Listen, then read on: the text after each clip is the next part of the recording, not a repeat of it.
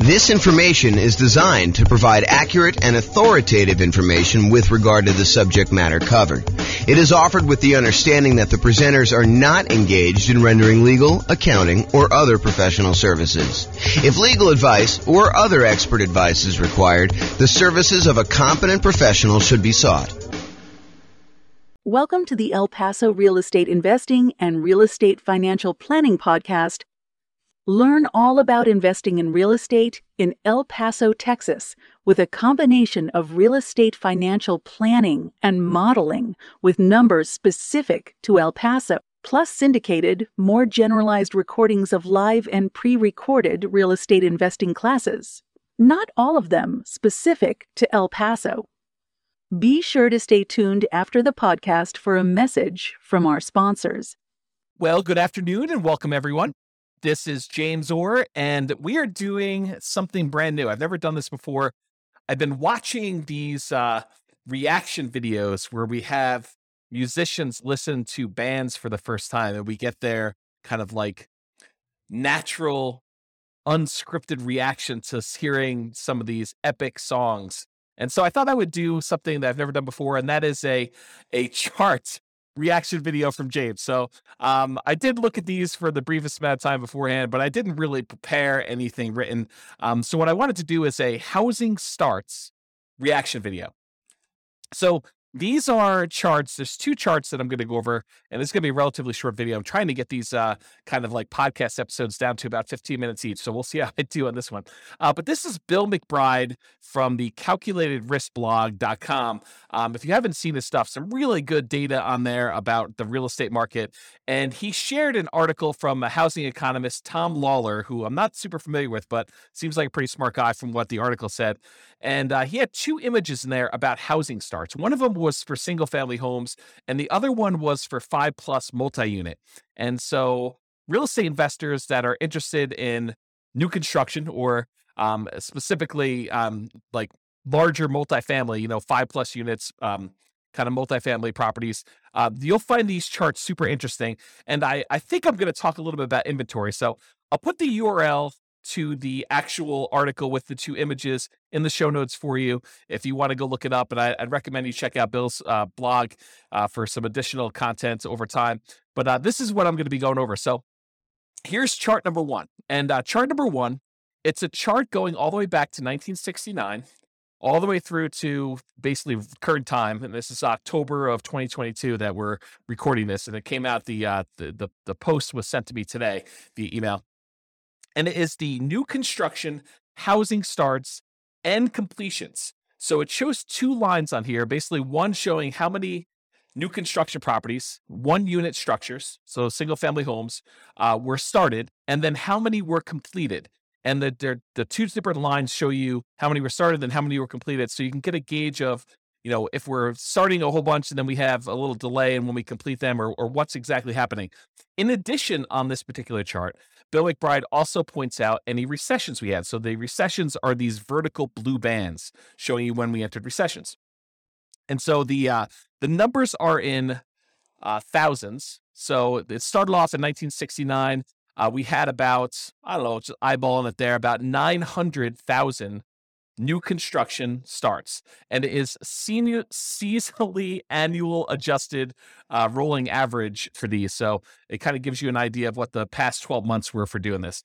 So in about January of 1969, we were doing about 900,000 new construction properties being started, and about 870,000 or so actual completions. And so the number of starts exceeded the number of completions. So we were basically we were starting more than we were delivering, if you kind of think about it that way. And then that started, in 1969, we started on a decline. And so we started to decline as we headed into a recession in about 1970 or so. And so at that point, the number of starts went slightly under the number of completions. So we started building fewer, and by we, I mean like the nation. So this is not just me. And I assume this is U.S., by the way. I don't know if it's true or not, but I believe this is the United States housing starts and completions. And so anyway, going into 1970, they were starting fewer than they were completing. So we had this kind of reversal as we entered in that recession. And then there was a bottoming out, so, probably midway through 1970. And we started, starting more than we were actually completing. And so during the period from about 1970, midway through 1970, all the way up to a peak on about, what year is this or so, 1973 or so, we were starting a lot more than we were completing. And then we kind of tapered off. So in 1970, it kind of peaked out at about 1.3 million housing starts. And we were completing about 1.2 million. So we were kind of delayed a little bit getting these started. And then we started starting fewer until we kind of let the kind of market catch up and our completions kind of lag behind as we entered into the recession. So one of the interesting things to kind of point out about this chart so far is it looks like the new construction start tapering off before we enter a recession. So this is sort of a early warning sign that we're heading into some trouble. I mean, just from the data so far. And it's only like, one little crest to kind of give you an idea of that. But I have a feeling this trend is going to kind of go there. And it's not going to be universally true, but I think that you will see that it is sometimes mostly true. So anyway, we had this kind of peak of starts and then it lagged behind as we went through this recession, starting in about 1974, running through all the way through 74 into 75, where we are starting fewer than we are completing. And then we bottomed out again around, I don't know, whatever this is, 820,000 or so starts, about 800,000 completions. I'm sorry, 820,000 completions, about 800,000 starts. And then after the recession was kind of over, the blue band is kind of done, then we started to rise again from 1975. So 1975, we had a few good years here where the number of starts was increasing rapidly until we got over 1.4 million starts and the completions were lagging behind. But then around 1977 or so, we started to kind of as a stabilize a little bit around 1.45, 1.5 million starts. And the number of completions was under 1.4 that we were doing. And then eventually, about a year later, we were kind of hovering around that 1.45 million. We began starting less houses, and that was leading into another recession. In fact, there were two recessions. There was a 1980s one, and then there looked like a 1980 and a half, 1980 mid-year, so that we started another recession, second one. And so during those times, we had a slowing in the number of starts and a slowing in the number of completions that we got through. And we also dipped again as we entered that second one. So we kind of significantly reduced the number of starts we had back down to low 800,000.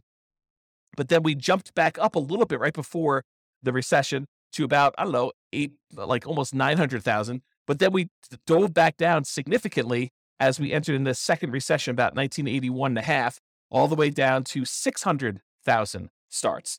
So 600,000 starts was pretty low for the time, for looking back historically. We don't get lower than that again until we get to 2008. So anyway, then after this recession in 1983, the number of starts increased and the number of completions kind of lagged behind, but we were always around this, a million or so once we got to kind of speed there with the number of starts. It kind of peaked out at 1.2. And then we had another recession in the 1990 mid-year or so, and we did kind of start coming down. This was a slower decline than we'd seen in the previous two. So we kind of started not building as much in 1987, and it slowly declined all the way through the end of that recession after 1991. And then from 1991, we were doing about 800,000 starts at about that point. And then from about 800,000 starts all the way up, it kind of grew. There was a little bit of a pullback in 1994, a little bit of a pullback again in 1996, a little bit of pullback in 2000, but we were always above this 1 million starts mark going to there. And we eventually peaked out in about 2006 or so, where we had about 1.7 million housing starts. Now, remember, this is 2007, right before we had this big real estate market crash. And some would argue that, there were signs of stuff going on there, but the builders were aware. I mean, they knew what was going on. They started doing less starts with their housing. And we saw a significant, precipitous drop from the about 1.7 million housing starts through the recession in 2008, 2009, where it bottomed out at about low 400,000. So we went from producing about 1.7 million to about 400,000 new construction starts. Now, at this point, I want to pause. And I want to tell you that if you just eyeball it, I haven't done any math on this, but if you just eyeball it, it looks like the average. There are definitely times significantly above, there are definitely times significantly below, but the average number of housing starts is about 1 million. Sometimes it's as low as, the 400,000 that we just kind of talked about, 600,000 back in 1982. But it's been as high as, 1.45. It's been as high, and that was in 1978, or as high as 1.7 million back in 2006. But overall, we've kind of hovered around this 1 million housing kind of points. And remember, this is going all the way back to 1970. Was the population of the United States lower or higher than it is now? It was lower. And so one might expect, a reasonable assumption might be that with an increasing population, we might need to build more housing, kind of replace the old stock that's being demolished or kind of getting removed from the circulation there, and also an increasing population there. So for a period of time, going from whatever this is, 2010, all the way through to about 2021. So about 11 years or so, we were significantly below that 1 million per year mark. So we were producing, new construction was starting less than 1 million houses. So we had a net shortage of properties that we were starting at that point. So if you think about this, we were building fewer than we needed for the last decade or so. And in the last year or two, if we look at, this is 2022 right now, and we kind of just dropped off. But if you look at the last couple, we were producing, I don't know, maybe close to 1.2 million, probably 1.15 million properties. And then we kind of started tapering off. We had a little decline here. I think this must have been kind of COVID happening here. And then we kind of bumped back up, maybe some supply chain issues and things of that nature. But we've noticed the last, whatever time period this is, maybe half year or so, we've seen a drop off in the number of houses being started. And we were going from about 1.15 million to the last data point on here, which looks like toward the end of the year. So probably right about now, it's probably about 1.1 million. And the number of completions is lagging behind.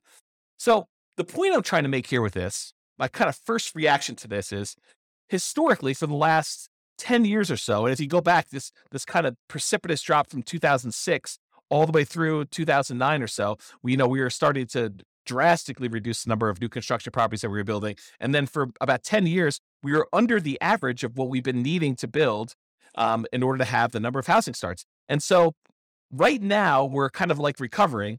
And this is a sign that maybe with this peaking out, that we will likely see a recession. And I don't think that's a too hard of a prediction to make with as rapidly and aggressively as the Fed has been increasing interest rates in order to get inflation under control, that we might be heading into a recession. I think that's partly what they said, is that this might hurt a little bit, but we're going to try to get inflation under control. So, but you could see this reflected in housing starts is kind of the point I'm trying to make. Now, there are definitely some false kind of like tops when you look at this, a little apex here for 1994, where it looks like there was kind of a turnaround, but we didn't head into a recession. Another one, 1996 or so, where we didn't quite enter a recession. Another one here in 1999, where, it took a little while, but we entered a recession. And back here, there was kind of another little dip.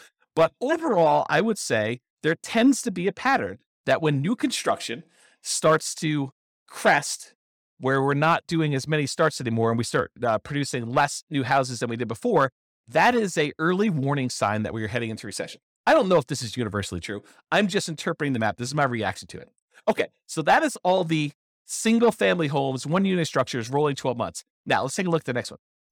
This one is similar chart, except this is showing housing starts and completions for 5+ units.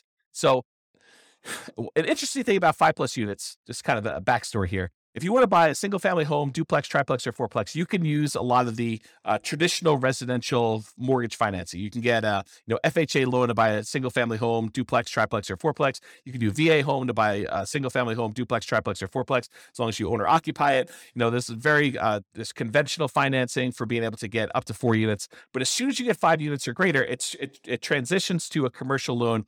And most of the commercial loans, there's exceptions to this, but most of the commercial loans that are available tend to be some type of adjustable rate mortgage, and they tend to be for less than 30-year fixed terms. So you may have a 30-year amortization schedule, but the loan might be a 10-year loan that you either need to, it has a balloon on it, which you need to pay off the whole thing or refinance it after 10 years, or there might be a 5-year period, and then another 5-year period, then another 5-year period, and then you need to balloon or pay it off or something like that.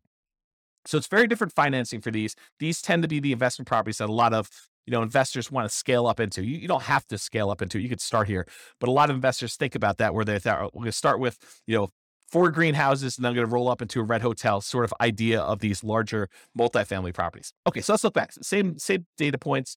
Housing starts. This is seasonally adjusted annual rate, rolling average, 12-month period. Again, it's in thousands. Again, we're showing completions and starts, and recessions are highlighted here. Does the same pattern occur for these kind of multifamily properties? And I think largely they do. I mean, we kind of look at the blue line, just look at starts. It kind of peaks out, and then we have a recession, kind of peaks out, then we have a recession, peaks out, we enter a recession, it peaks out, we have another recession, kind of peaks out, we didn't quite have a recession, peaks out, didn't quite have a recession until quite a bit later, and we kind of rolled down there. That's like the 1980s period. And then we kind of grew back up here, had another little relative peak, and then we had a recession, had a little peak here, didn't have a recession for a little while, and then we kind of bottomed out here, which you wouldn't have necessarily expected a recession, but we did. And we had a little peak inside the recession in the 2008, 2009 period. And then we bottomed out really low.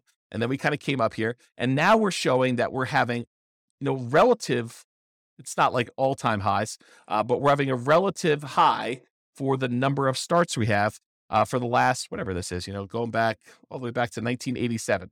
So back in the 70s, we were producing a lot of these 5+ unit structures. And back in the 80s, we were doing about half as much, maybe a little bit more than half as much. We were doing 900,000 5+ units starts back in the early 1970s. And then by the time we got into the 80s, we were doing about 600,000. So not quite half, maybe 2/3. And then we dropped really far off. The low here, besides the 2010, right after that really big recession, real estate recession there, the low here was like 1993, where we were only doing little over 100,000 5+ unit starts. And if you wonder to yourself, where's all the inventory of these 5+ units that we're looking for? And it shows in this chart that we've had a shortage of new construction 5+ units. And so you could see, I don't know if I'm just eyeballing this for an average, the more recent time I'd say probably is in this 300,000-ish range. But if you go back and you look at all the way back to 1969 or so, I'd probably bump it up to be closer to this, 400, maybe 450,000. So to have these starts be at, just over 500,000, 520,000 or so right now for these 5+ units doesn't seem that high. It's not like we went ridiculously high back to what we were doing in the 70s. It is a little bit above the average for what we've been doing, but we had what I would consider to be a relative shortage. If we were used to producing, what did I say here? 400 to 500,000, sort of an average if you include these really high peaks here. If we were used to producing between 400 and 500,000 of these 5+ unit properties, and for the last, whatever this has been, when was the last time we were up around 450? Back to 1988, somewhere in the 80s, that we've been kind of like underproducing the number of units we had there for a long time. Well, we obviously have a shortage of these units that, people have wanted. I don't know if that's true, like economically, like if you go look at the number of sales that we had and seen a shortage, but it makes sense to me that if, we were able to support this volume back in the 70s, that we kind of are underproducing what we need here. And I'll tell you anecdotally, a lot of clients have been asking me for multifamily properties for a very long time, and we've not been able to find a good enough flow of properties that make sense for these clients to kind of consume. So maybe it is true in that way. Okay, so I guess what I was trying to point out here is we have a strong number of starts for this. So if you're looking for like newer type 5+ units, there's probably some inventory coming on, but the completions are lagging here. So that's all I have to say about that. I still went over time on this, but I hope that was helpful for those of you that were interested in learning about housing starts. This has been James Orr with the Real Estate Financial Planner.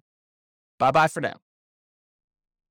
With home prices up, mortgage interest rates up, and rents up, but not quite enough to counteract the higher prices and interest rates. Cash flow on rental properties in El Paso is harder than ever. Book a call with the Real Estate Financial Planner to apply our proprietary 88 strategies to improve cash flow on your rentals. See the show notes for a link to schedule your call and improve your cash flow today. If you're a real estate agent, lender, or professional in El Paso that wants to help our real estate investor listeners, consider reaching out to learn about collaboration opportunities with this podcast. We'd love to add more value to our listeners by having you assist our investors buy, sell, and finance their real estate investment. See the show notes to schedule a call to discuss collaboration opportunities.